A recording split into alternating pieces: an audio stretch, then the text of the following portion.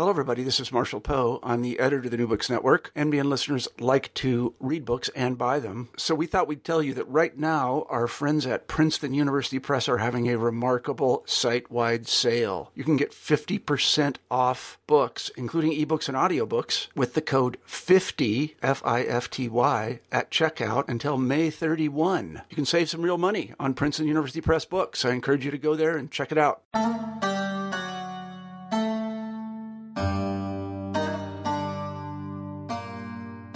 Welcome today to New Books in Islamic Studies. Today I have the pleasure of speaking with Jonathan Brown about his great new book, Misquoting Muhammad, The Challenges and Choices of Interpreting the Prophet's Legacy. Good morning, Jonathan. How are you? Good morning. I'm well, Christian. How are you doing? I'm great. Yeah, thanks for making the time to talk to me about this book. It's one that I think is especially well written. It was actually a very pleasurable read, which you don't always find. So I appreciate that, and I wanted to ask you about that in a little bit. But I think it's a really interesting contribution because you kind of blend between your own personal narrative of exploring these sources and then how they've been approached traditionally. So I think there's going to be a lot of interesting stuff to talk about, which we'll only be able to scratch the surface. But before we get into the book, perhaps you could tell us a little bit about how you got interested in Islamic studies, perhaps mentors that have been influential in either the topics you've chose to study or your approach. Okay, well, I got interested in Islamic studies when I was in college. I went to Georgetown University for undergrad, where I'm now a professor, I guess earning back my tuition gradually. So Georgetown is a Jesuit school, so we have to take two theology classes. And you're required to take two theology classes. So I took one on biblical literature, and I took the second one just randomly on Islamic law, Islamic thought and practice. And I remember actually thinking, terrorists and camels, that'll be interesting. So that must have been in 1997, the spring of 1997 that I did that. So I took that class, and it had a huge impact on me. And the professor was a woman named Maysam al-Faruqi, who's Palestinian originally, and she's the niece of the late Ismail Faruqi, who was a great professor at Temple University and a big founder in Islamic studies in the United States. So anyway, it had a big impact on me, and I really got interested in Islam. In fact, not that this is important, but I mean, actually, I became Muslim. That must have been the summer after my freshman year of college. So for me, in a lot of ways, getting interested in Islamic studies was really a function of my own interest in Islam as a religion and my own, commitment to the religion and exploration of the religion. I think that one of the big questions that drove me, and it's driven me ever since, is trying to figure out where the boundaries of the religion are. What does it mean to be a Muslim, and what does a Muslim have to believe and have to do, and where are the lines between culture and religion? Or maybe a better way to phrase it would be, where is the line between contingency and necessity, or eternity and change in a religious tradition, in particular in the Islamic tradition? And what is the relationship between being Muslim and being Western or being American? So these are the big questions that really drove me. And from the beginning of my sophomore year in college until today, I mean, I've just been incredibly compelled to study almost everything I could about the Islamic tradition, Islamic civilization. Yeah, and that really comes through in the book too. And I'm wondering. I mean, it sounds like these questions have been there since your kind of first interest in the subject. But can you think about when this started to kind of emerge as a book project? How did you kind of conceive of it? And can you tell us about the kind of the journey the book took? Mm-hmm. Yeah, I mean, actually, I remember I was going to say one other thing which I forgot about, which is that when I was in college here, there was a person who was at the time she was doing her PhD, but she, after that, she was teaching a class as a senior PhD student. A scholar named Haifa Khalafallah, who's an Egyptian woman. She lives in the UK now. That she taught a class on Islamic law and society, and this really had a big impact on me. I think she was doing her dissertation on the Egyptian Sheikh Muhammad al-Ghazali, who died in 1996. And I I think through her, I kind of really got exposed to the thought of someone like Muhammad al-Ghazali and kind of post-Abduian Islamic traditional reformism, you might want to call it, or kind of conservative reform. And that really had a big impact on me. And then when I went to graduate school, my advisor was a Lebanese scholar named Wadad al-Qadi. And she had obviously had a huge impact on me as my advisor. And really, I think, pushing me to be a careful and textually based scholar. So the question, when did this book kind of come together as a project? Well, actually, it was the publisher, One World. They actually suggest I'd written a book for them on Hadith, an introduction to Hadith, and they said, "Oh, you should do a book." Bart Ehrman has this book, misquoting Jesus. You should do something on misquoting Muhammad. And I said, "Well, sounds interesting, except that I don't really want to do that kind of book." I mean, if anyone, I like Bart Ehrman's books and I respect him a lot as a scholar, but his books are very kind of unveiling the origins of Christianity, and that's just, I'd have zero interest in that from the perspective of Islamic studies. So, the editor of the series said to me, "Well, why don't you think about it more in terms of contesting the Prophet's legacy?" And that really was really resonated with me. And I think this idea of contest. So for me, the real title of the book is the subtitle, which is The Challenges and Choices of Interpreting the Prophet's Legacy. And I think that for me, the reason why it meant a lot to me as a subject is because especially through talking to public audiences and, whether they're Muslim audiences at an Islamic center or whether they're, non-Muslim audiences in the general American public, I just over and over again, sort of the question was, what does Islam say about this? What does Islam say about that? What about these controversial ayahs? What about these problematic hadiths? And looking at how Muslims, over and over again, I was forced to go back and kind of try and almost like channel the Islamic interpretive tradition to explain to people how it had come up with such and such a position or how it had dealt with such and such a problem. And through that, I really started thinking about the Islamic tradition as being a participant in the human experience of what are the challenges and choices that humans have when it comes to talking about truth, when it comes to talking about law, when it comes to talking about morality, and change. And so this was, and of course, the great confrontation with modernity for all people. This was, so this really kind of was the engine behind the book. And I wanted to bring the reader into take them on kind of a tour of the Islamic tradition, both geographically and historically, and show them its methods of tackling questions of law and justice and truth and morality and scripture, and reconciling truth inside of scripture with truth outside of scripture, and to show people kind of Islam's take on these questions. That was what the project was for me. Now, in the introduction, you kind of lay out much of what you just said, but you use a really good example of kind of the politics that have been going on in Egypt in the past few years, and how Scripture, which is kind of central to this book, the idea of what do we do with Scripture, how it can be used for multiple purposes. Can you kind of just give us a taste of this kind of wide spectrum that we see Scripture being used in the contemporary context?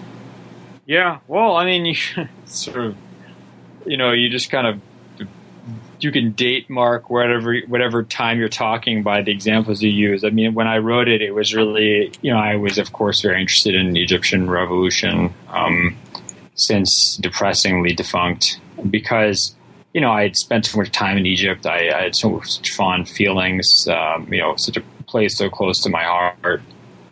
Place I really considered home in a lot of ways. And so it was, you had such a great kind of theater of the use of Scripture in protests. People, one group of people would be citing hadiths, that say things like, the best struggle is to speak truth in front of a tyrannical ruler. And then another group saying, that the Prophet said that the civil strife is sleeping, and whoever awakens it is, cursed by God.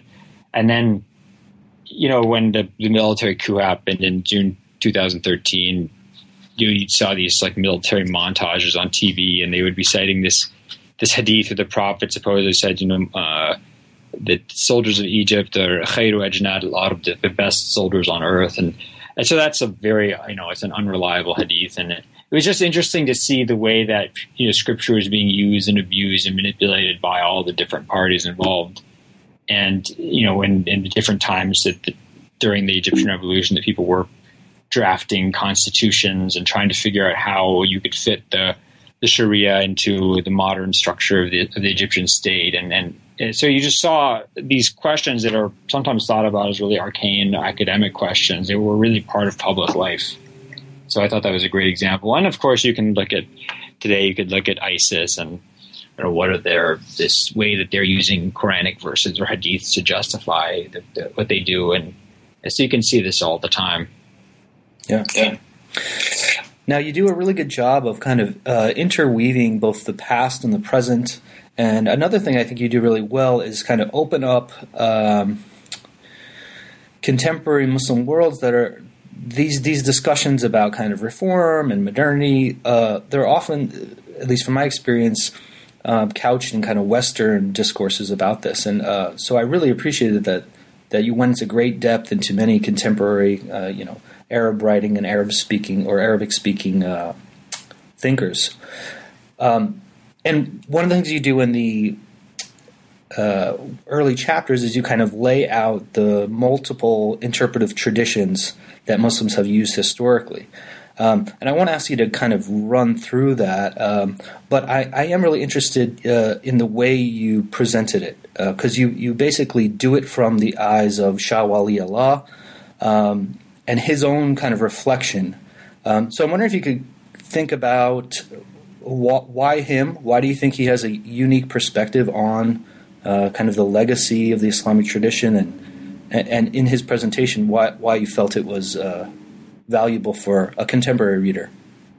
Yeah, so I really wanted to try and I kind of had to write that chapter because that was almost an introduction, because the rest of the book gets so deep into a lot of questions of Islamic thought that if you don't provide an introduction to that the reader will just be lost. So I needed to basically provide an introduction to pre-modern Islamic intellectual history, but I wanted to do it in a way that was not, incredibly boring and dry. So for me, it was really almost a personal turn, because the point in my life when I really felt that I gained, for me, real insight into the Islamic intellectual tradition was when I read the books of Sheikh Muhammad Abu Zahra, who's a big Egyptian scholar, who's the dean of the Sharia faculty at Darul Uloom, I think, in Cairo.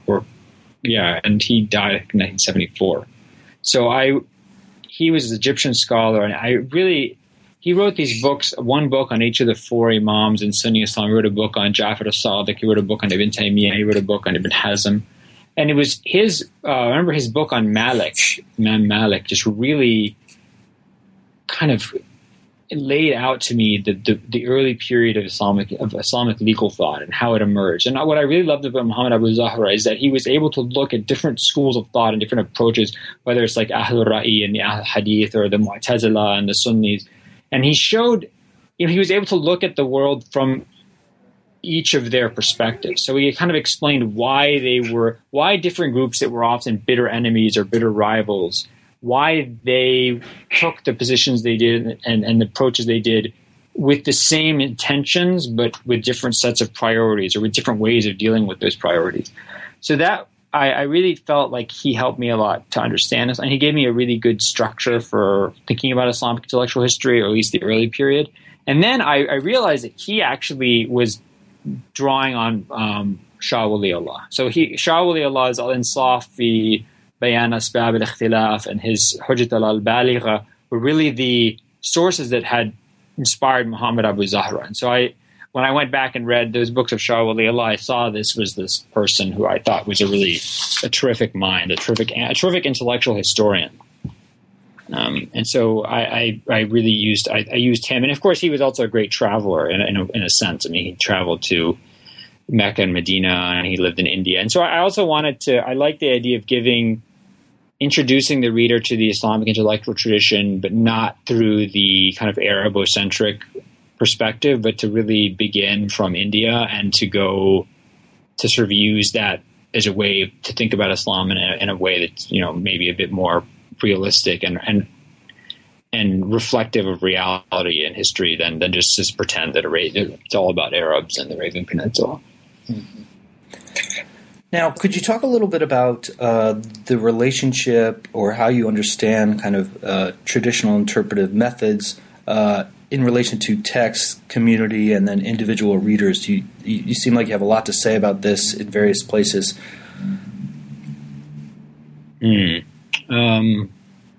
Yeah, I think so. A big question. So at the end of the first body chapter, I leave off in the sort of the 1700s, the late 1700s, when Muslims are first coming into contact with Europeans, and not necessarily just Europeans, but modern Europeans. So, modern industrializing, rationalizing, technicalizing, to use the Hodgsonian terms, Europeans, whether armies or businessmen. And so that represents this great rupture in the Islamic interpretive tradition and the confrontation with modernity. And I wanted to show that a lot of the trauma and crisis of Islamic thought in the modern period is not about the methods. It's about it's less about change in the way that Muslims have looked at Scripture and more about their overall epistemological worldview. So, you'd have instances. I mean, one example I use is, the question of the sun. There's a hadith in which the Prophet describes the sun. After it sets, it goes and prostrates before the throne of God. And this, of course, in the early 20th century caused all this anxiety in Egypt and India and amongst Muslim scholars, because some Muslim scholars who are more affected by Western thought are saying, this clearly shows that Muslims, when they were evaluating the reliability of hadith, they didn't know about modern science. They didn't pay attention to the content of the hadith. And so we sort of accepted as scripture, as real as the words of the Prophet, these things that are just scientifically cosmologically, astronomically, patently untrue. We know that now because we know that the Earth goes around the sun and all these other things. And this is sort of this great moment of crisis. And yet you look at I give examples of lots of pre-modern Muslim scholars who they all knew the hadith wasn't literally true. They knew that the sun didn't literally go and prostrate before the throne of God, because they know that the sun is always up, because they knew about prayer times. They knew if you went really far north, the sun was always up, and they knew that at different places the sun was rising, setting at different times. So it was always figurative. And yet, when it comes time to this confrontation with European modernity, this becomes a big crisis. And there's the tradition is forgotten, and it's overwhelmed by this sense of crisis and inferiority before the modern West. So that was, the extent to which it's not so much your hermeneutic method or your way of engaging the text that matters. It's the level of confidence you have in terms of to what extent you feel that your scripture really embodies truth. And if you're committed to the idea that your scripture contains truth, you can easily find methods to reconcile that truth with truth extrinsic to the scripture, whether it's empirical truth, whether it's reason, whether it's the truth of human social interactions. These are all sources of truth that Muslim scholars in the pre-modern period considered very important, and that they always were reconciling with the truth within the Quran and the Sunnah. Whereas if your confidence in the truth of scripture is shaken, it becomes suddenly truth outside that scripture becomes a threat to it, and it becomes something that you either have to protect the scripture against, or sometimes you just sort of submit and historicize or qualify your scripture, and you believe that it's no longer eternally true, but it's rather just sort of a historical product of one time and place. Now, as you move along, you focus on how sometimes we're looking at content, and sometimes we're looking at kind of how the ideological purpose for which Scripture is being used. So, and you go through a number of examples, which you can pick and choose if you want, or I'll ask you if you'd like. But can you talk about how this kind of dichotomy between what Scripture actually says and how it's put for specific purposes in contemporary Muslim contexts? Well, I mean, overall, I'd say that the main, the rubric under which this falls, or the heading under which it falls, is this idea that in an interpretive tradition, and especially a precedential one, where claims of authority are rooted in the past, the way to introduce a new argument is to, and this is, everybody knows this, but the way you introduce a new argument is by rooting it in an old argument, and by using precedent to justify something new, by sort of claiming that it's not new at all. So you could be doing something that, in terms of its intellectual cognitive content, exists in your tradition, but the purpose for which you're retooling it is a novel purpose.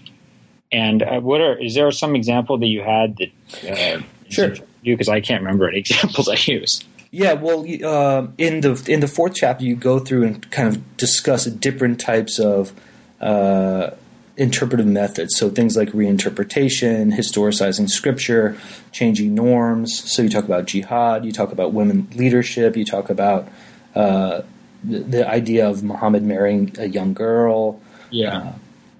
So maybe you could just tease some of these out. So, I mean, I think I remember one case that probably is a very short description of. I mean, one case is like the case of whether or not the prophet was born circumcised. So this was not a really big debate that people got into in the pre-modern period. There's some people who thought the prophet was born circumcised, preternaturally circumcised. Some people thought he wasn't, and it didn't really matter. In the 2000s, however, this unfolded into like a big controversy in Egypt, and some journalist was fired for writing an article in which he said that the prophet was born uncircumcised.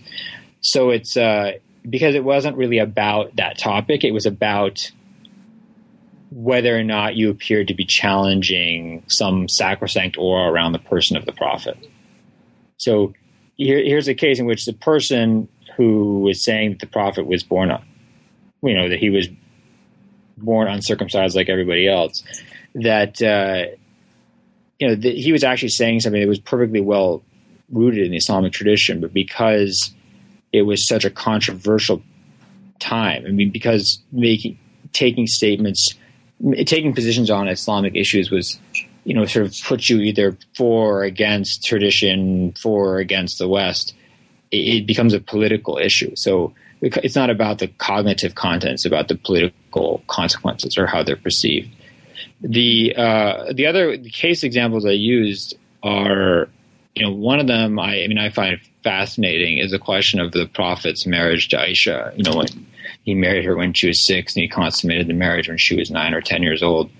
I think that's fascinating because it really, for many Muslims, let alone non-Muslims today, I mean, it causes really a lot of trauma. And people, a lot of Muslims are just, they're disgusted, they're terrified, they don't know what to think about this idea of, somebody who's a 53 or 54-year-old man marrying, having sex with a 10-year-old. I mean, a lot of people today would find that to be really, stomach turning. And what interests me is that if that level, like for example, if I told you that somebody was murdered on the street outside, you'd probably say, "Oh, that's terrible." But if I told you, a 53-year-old man had married a 10-year-old, you probably feel like almost physical revulsion. And yet the universality of moral positions regarding those two cases is actually inverse to that reaction. So, every society throughout human history thinks murder is wrong. I mean, they might disagree about what constitutes murder, but every society thinks murder is wrong. And yet, for most of human history, and in fact, for many, many places, for many millions and millions of billions of people today, there's not a problem if a 50-year-old man marries a 10-year-old girl. So actually the level of your almost kind of gut reaction to that statement about marrying a 10-year-old is inversely proportional to the universality of that in both in human history and probably today. So that fascinated me. And, seeing how Muslims have dealt with that issue, seeing them kind of, different Muslim scholars really go through extended interpretive gymnastics to try and argue that the Aisha was actually older, or to, try and come up with some means of explaining this. Whereas other Muslim scholars, more traditional Muslim scholars, actually kind of doubling down and saying, no, the Prophet did this, and it's actually entirely acceptable. And you see, you see how this great wrestling match between kind of tradition and perceived notions of cultural authenticity and globalization and modernity on the other side. You see this taking place through the people's reading of Scripture and an attempt to understand the life of the Prophet. So that fascinated me. And so I kind of wanted to, using that example, I gave kind of a different set of approaches to it through the discussion of this debate that unfolded in Egypt in the mid-20th century on that issue. Now, much of what you're dealing with in the second half of the book is kind of the modern perspective, but you have a chapter specifically called Muslim Martin Luthers and the Paradox of Tradition. Mm-hmm. And I'm wondering if you could kind of just set up what you're trying to do here by explaining how you conceive of tradition, what the relationship between tradition and Scripture is in the contemporary period, where it seems like there's kind of almost a bypassing of tradition, and so how should we kind of think about these two in dialogue? Well, I mean, I think of tradition as in the Latin kind of Catholic sense of traditio, as the idea of the interpretive body and the interpretive system that is built on top of Scripture, through which it's understood and through which it is brought to bear on the world around it, and to which it is transported through time and made meaningful to new times and to new places, and through which the internal differences and variation within Scripture are made sense of, and then also how the clash between truth inside of Scripture and truths outside of Scripture are reconciled. So that's the function of tradition, capital T. And it's the work of scholars or clerics or priests or whatever, whatever, however you want to name that class. And so I was interested in this idea of Muslim Martin Luther's because there's this constant chorus for Muslims to have Reformation and things like that, and then yet, of course, people always forget what happens when you get rid of tradition is you create chaos. And that sometimes has good results and it sometimes has bad results, but it's certainly going to have unpredictable results. And so I wanted to use the example of, I wanted to kind of show the reader what you lose when you cast away tradition and what you gain. What are the upsides and what are the downsides? And I used a couple of examples. I think one of them was, what was the first one? One of them was, I think, the hadith of the parent killing the child. Like if the parent who kills their child will not be executed for that crime, which is a position in majority of schools of law in Islam. That if a parent kills their child, they can be punished through lots of means, but they can't be executed for that. And this is the case in which you have a hadith that's actually not very reliable. Its real authority doesn't come from the fact that the Prophet said it, because it's probably not very reliable, but it comes from even from a Muslim perspective, but it comes from the fact that it's agreed upon as a position. In fact, it's actually not agreed upon, but people often claim it is. And so, that's a case in which tradition, in the sense of the interpretive consensus of the Muslim scholarly class, is really, I think, in a way betrays one of the central values of the Islamic Scripture, which is, the quality of life. And so I showed how, one school of law, and in this case, the Maliki school, had kind of rejected that hadith, and not only because it was unreliable, because it also contradicted, why should a parent, why should a child's life mean less than another person's life? Why does a parent have a right to kill their child and not face death for that, but they would face death for killing another person?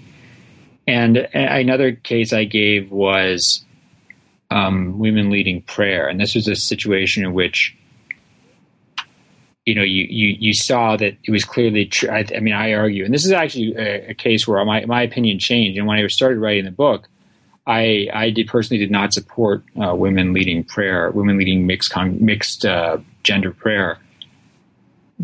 But as I actually started researching it, I was really shocked that the evidence was either inconclusive, but it was probably more leaning towards supporting women leading mixed gender prayer. And so, I thought this was a really clear example of tradition in a way, kind of betraying scripture.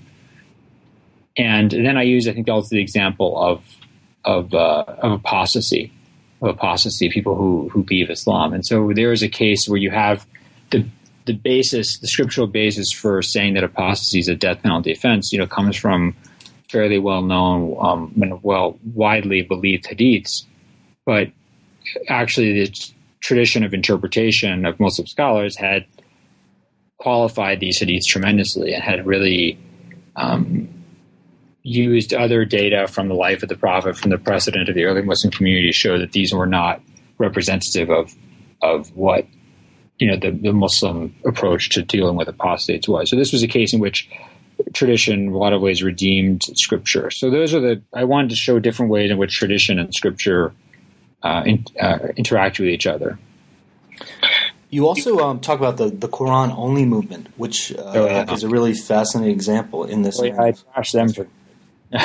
Sorry. That's okay. Can you explain what the Quran only tradition is for people who don't know? This is a modern movement that emerges in South Asia in the late 1800s and a bit in Egypt in the early 1900s, and then actually today it's probably its strongest location is in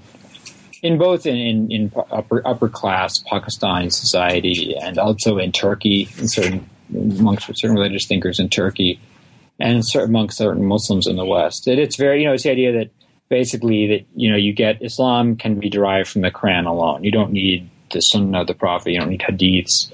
And so I basically was arguing that this is an approach that is impossible to apply consistently, and it basically is a means for understanding Islam for people who want to live Islam in a specific cultural and economic context, and that you're not able to actually have a consistent and I think intellectually honest relationship with the Islamic tradition if you follow this approach. And I used the example of Benedict Spinoza, as the kind of cultural interlocutor for discussing this tradition. And then I think I used the late Nasser Hamid Abu Zaid as one of the Muslim scholars I talked about. Now, when I first met you, this was a topic that I remember you starting to think about pretty seriously, was this idea of lying about the Prophet. And you have a whole chapter where you're thinking about truth and lying and kind of the implications of this. So could you perhaps start by telling us how do we define truth and why does it matter? And then on the opposite end, how have Muslims treated the idea of not telling the truth with a capital T? Yeah, so this is a fact. I mean, I was originally going to write a book about this, and calling it "Lying About the Prophet of God," and then I ended up writing a bunch of articles on the use of unreliable hadiths and things like that, and that really kind of I was like, this really is a lot of what I wanted to say on this issue, but I was really interested in the topic of how the question of kind of using stories that aren't really true. And we all have this situation, and especially professors, we tell a story that's not technically true, but boy, it makes the point well. So And then we sometimes even say, it's not really true, but I think that you still, and you sort of fill in whatever fluff you say after that. Well, if it's not really true, then what? Then what? Why are you using it? Why should I believe it? But this is I got interested in this because I think this is such a global issue, or it's a universal question of when, to what extent is truth about something being really concretely true in the sense that it represents something that really happened, or is truth about getting at some deeper point, some deeper truth that lies behind the surface reality? And so I wanted to root this in, not only questions of what truth is, so like the Aristotelian notion of correspondence, notion of truth, where truth is something is true when it corresponds to reality, and that, of course, is a very important notion of truth in the Western tradition and the Islamic tradition. Then you have, the notion of the idea of Plato's noble lie, right? So is something true? Maybe it's not superficially true in the sense it describes superficial realities, but it gets at some deeper truth. That's still correspondence value notion of truth, but what you're saying is the truth, the reality to which my statement corresponds is deeper than the surface reality of our world. And then you have, a notion of truth that develops later on, which is the, coherence notion, which is that something is true when it coheres within a system. So in a way, this is a skeptical approach, which is basically we don't really know absolutely what's true. So something is true when it makes sense within the confines of a system to which we subscribe. And that's in a lot of ways kind of the modern, even what you might call like pragmatic approach to truth, which is that, it's true. You can say that someone's like, it's really okay what you believe as long as it makes you happy, in that sense. That something is true when it brings you solace. And this is, if you really, I think, talk to people who are, I think, deeply and honestly skeptical about the ability of humans to really know anything and the ability of language to really describe reality, that's actually the most honest school of thought about truth, which is that we're inevitably and irreparably prisoner to our own subjective vision of the world, and therefore the background reality against which we compare claims of truth has to also be our own construction. Therefore, there's no way to achieve some universal, agreed upon background against which all claims of truth can be measured. Therefore, we're all, like the human race, is just trapped inside a coherence notion of truth. There's really no way to have correspondence value of truth. Whereas if you believe in the transcendent, then you have that to compare claims of truth against. Of course, then you have the problem of interpretation.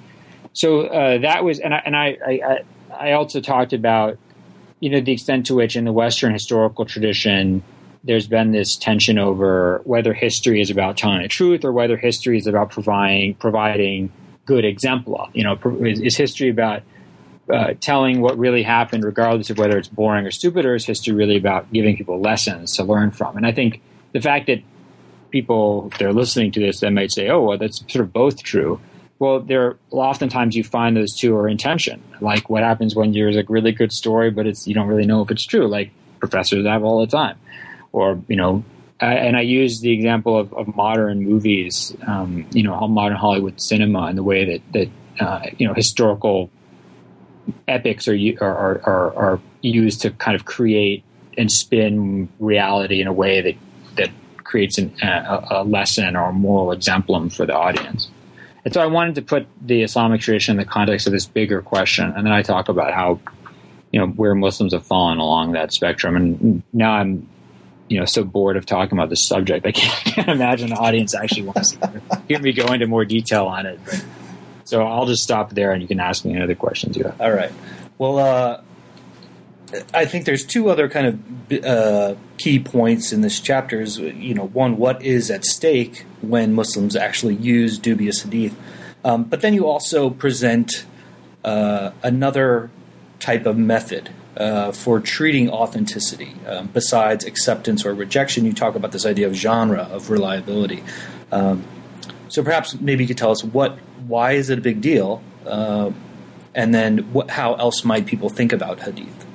So, I mean, one it's a big deal because in the Islamic tradition is a tradition that is kind of consciously obsessed with authenticity. So its power comes from the fact that it has these claims to scriptural authenticity. And so, Muslim scholars, particularly Sunni scholars, to develop this method of hadith transmission criticism that supposedly allows them to identify accurately what the sunnah of the Prophet is.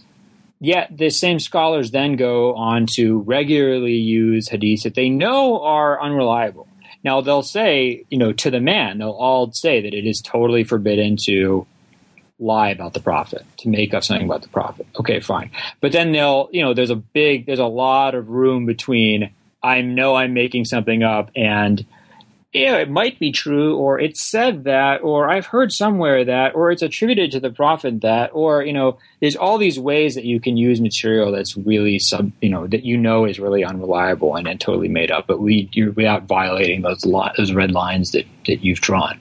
So I talk about kind of why Muslim scholars did that, and I think they did it because it allows them to, like Plato's guardians in the Republic, the noble lies allow them to create and guide their flocks, to create kind of narratives and guide their flocks in ways that they think is effective. So it doesn't really matter whether or not what the flock is hearing is true. What matters is that it's making them into good Muslims. That's the important thing. And I think that comes from the kind of the hierarchical notion of truth and the elitist, paternalistic approach of Muslim scholars. And what are the costs and benefits there? And here I think I talk a lot about Kant and his notion of his arguments against lying and his notions about enlightenment, and that you may guide people in the right direction, but you lose a respect for truth, and once you lose that respect for truth, it becomes broken irreparably. Or maybe it becomes shattered in a society, and that's a huge price to pay. So I bring that up and I think at the end of the chapter, I really try consciously to show that it's unclear what the right approach to take regarding truth is, because I try to give this example of how beautiful and moving and real a kind of an untruth can be. And how that you can live in those and subsist in those and be happy in those and have a really meaningful, pious life in those. But at the same time, there's huge problems if you really want to be connected to truth in the ultimate sense. So that the second question you asked about the a different approach to hadith, this is a weird part of the book because, the book is sort of descriptive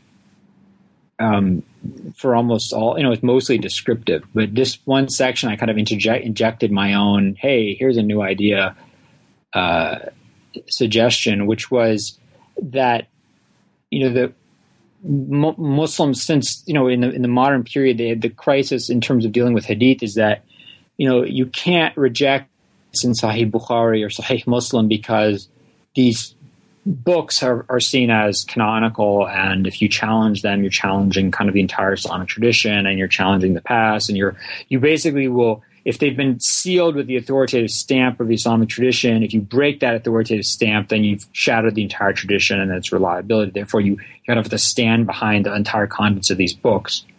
And what I argue is that this is not really, Muslim, until the 1000s, really, of the Common Era, Muslims didn't think about hadith as being in books. They thought about hadith as being different genres of material of the subject matter of those hadiths.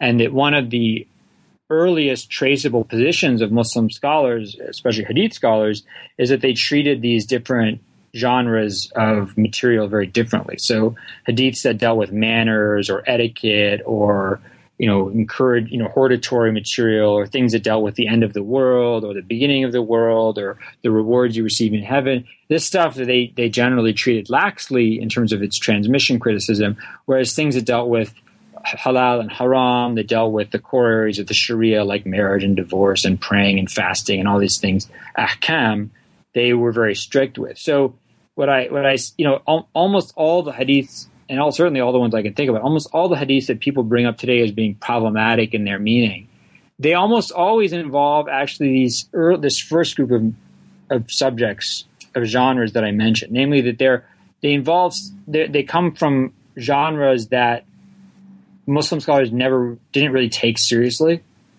And so if we thought about instead of thinking about hadith as being, this hadith is in Bukhari, this hadith is in Muslim, therefore you have to think about it as, in this way. We think about them as being in, either genres dealing with law or genres dealing with virtues and the end of the world and things like that. Even if there's a hadith that's in Bukhari that deals with like the end of the world, that both Bukhari and all the people from whom he drew that hadith, they all treated these two subjects differently. And so you're instead of dealing with like one filter, you're actually dealing with two sets of filters, one sort of set at a high level, one set at a very lax level. And so that's probably more, that approaching hadith in that way probably more represents the methods of early hadith collectors and critics than to sort of say that because something's in a book, it has this status or that status. Now you wrap the book up with a very lengthy discussion on this verse 434 and many of the kind of interpretive approaches that have been used in relation to it. I'm wondering, perhaps you could talk about why focus a whole chapter on this, what your take on it was, what were you trying to say in this chapter? Well, I mean, I think that chapter, that verse really, as I say in the chapter, it's like the ultimate problem, the most problematic verse, the most problematic piece of scripture for Muslims in the modern world, because it's not a hadith, so you can't say, oh, it's just not reliable or something. It's a Quranic verse, and it seems so kind of egregiously unacceptable in the modern world that, you almost either have to sort of submit to it and just say, well, God knows better, or you have to say, well, it can't be true and say no to scripture, or you come up with some kind of, interpretive device or gymnastics move to try and explain the verse away. And so I wanted to show how modern Muslims have found themselves in that position and then look at how Muslims dealt with it over time. And I also, some scholarship has been done on this verse, and I really didn't like the breadth of that scholarship because it's sort of obsessed with fiqh and tafsir, and I don't think that either of those are the most useful way. Because, especially from the perspective of law, law is, when you look at like either dicta or, legal discourse or what you might think of as like the black letter law of a madhab. First of all, it changes over time. Second of all, it's not representative necessarily of how issues were adjudicated in courts.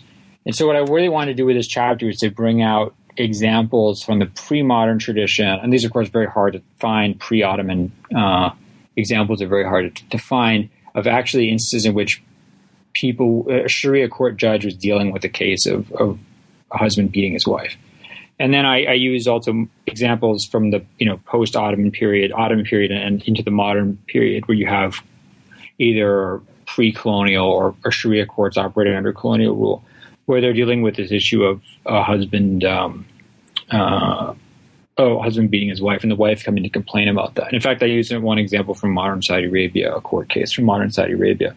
And what I wanted to show is that, I didn't want to show this. It sort of it was, very interesting to me as I did the research, and then I wanted to bring this to the reader's attention in the chapter, is that when you look at how Muslim courts dealt with this, whether it was 900s in Cordoba or the 900s in Iran or the 1300s in northern Syria, or 1940s in Zanzibar or 1910 in French West Africa or 1990 in Saudi Arabia, what you actually see is something completely different than what the fiqh would suggest and what the tafsir would suggest. Tafsir generally just rotating around the fiqh problems, which is that the 434 isn't really the issue. It's 435, which is the issue, which it talks about if you fear that the two, suddenly it's talking to a group in the plural. If you plural fear that these two, the man and the woman, will separate, will split up, then فَابْعَثُوا حَكَمًا مِنْ أَهْلِهِ وَحَكَمًا مِنْ أَهْلِهَا. Then send a arbitrator from his family, an arbitrator from her family. If the two of them want, then God will reconcile between them. And so this was really under, Muslim scholars understood this as being addressed to the qadi and to the Muslim court. And so if a wife came to the court and said, "My husband's beating me," it was assumed that things had reached the point of needing an arbitrator, and that then either representatives from the man's family and the woman's family had to come and they had to discuss this, or the judge would appoint people to go and look into the case, or he'd separate the couple and house them each in the house of a reliable neighbor, and then try and get to the bottom of the situation. So what I found interesting is you never have an instance that I found, and of course we only have the data we have, but I never found an instance where somebody came to the judge and said, wife said, "My husband's beating me," and the husband said, "Well, but the Quran says I can." The judge doesn't say, "Oh yeah, well yeah, the Quran says you can, so sorry lady, you have to leave." No, in fact, the one instance in which a husband actually says the Quran says I can do this, the judge says it doesn't matter, because if you've either injured the wife in any way, you owe her compensation. Okay, so it doesn't matter if she's your wife or not. If you injured her, you injure anybody, you owe them compensation for the injury. And if things have gotten to the point where she's here complaining to me, okay, then it's obviously gotten beyond your own ability to handle it, and I have, as a judge, the right to either judicially end your marriage, or I have the right to demand that you treat her in a different way. So what you see is a complete different reality than what the fiqh would suggest. And I thought this was a huge shortcoming in scholarship on this verse, which is that it had been so focused on texts and legal writing and kind of book law, and it didn't look at the cases that were adjudicated. So you also, on the far end of the kind of interpretive spectrum, we also have this outright rejection, right, where we literally say no to the passage. And you talk about what some of the problems of that approach are as well. Yeah, I mean, I think that, actually, so I read, Amina Wadud has two discussions of this in two of her books, one on women in the Quran. I think it was, I can't remember the name of the book exactly, and the second one is Inside the Gender Jihad. And I liked her writing a lot. When people were very critical of Amina Wadud, I thought that she actually she did a really good job of bringing up some of the different approaches to this verse, and that she's sort of misquoted in that, she's not, I don't think she's saying you should say no to Scripture. What she's saying is that, Muslims, and I say this very clearly in the end of my book, if you define as saying no to Scripture as not taking Scripture on its face value, and Muslims have always said no to Scripture. Muslims have constantly said no to the Quran. Okay? But there's a big difference between saying no to something and saying, I don't understand. I must be understanding it wrong. Okay? And a good example, I don't use this in the book, but I think a good example is there's a big difference between, your father saying to you, go do this, go take the garbage out. Let's say your dad tells you, it's 1 a.m. Take the garbage out right now. Take the garbage out, sorry. And you're thinking, it's 1 a.m. It's freezing outside. It's snowing. There's ice outside. I can't, what does he mean take the garbage out? I mean, I must be misunderstanding him. What does he mean? Maybe he means I should take it out in the morning. Maybe he means that in general I should take it out, but, today I don't have to. So that, you assume that your father is telling you the truth, and you just have to understand what it is he wants from you. Versus this idea that where, your father says, take the garbage out, and you say, no, I refuse, And what you're doing there is you're actually saying, I am immediately jumping to a conclusion about what he means, and it's because I suspect my father. I'm suspicious of him. I'm suspicious of authority. I reject authority. I reject whatever patriarchy. I reject, the authority of elders. It's an act of rebellion against the authority structure or the the interpretive order in which you live. And that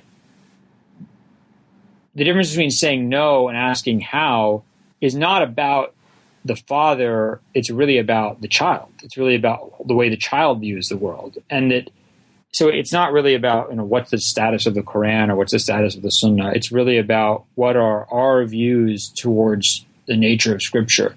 And those views are not necessarily conditioned by Scripture. Those views are conditioned by the outside world, by economy and society and technology and things like that don't necessarily have any right to dictate how we should view questions of whether or not a religious tradition is true or false. So that's what I found Wadud's work to be quite enlightening on those points. And so I brought her up really as a fan, I guess, of hers in the end of the book.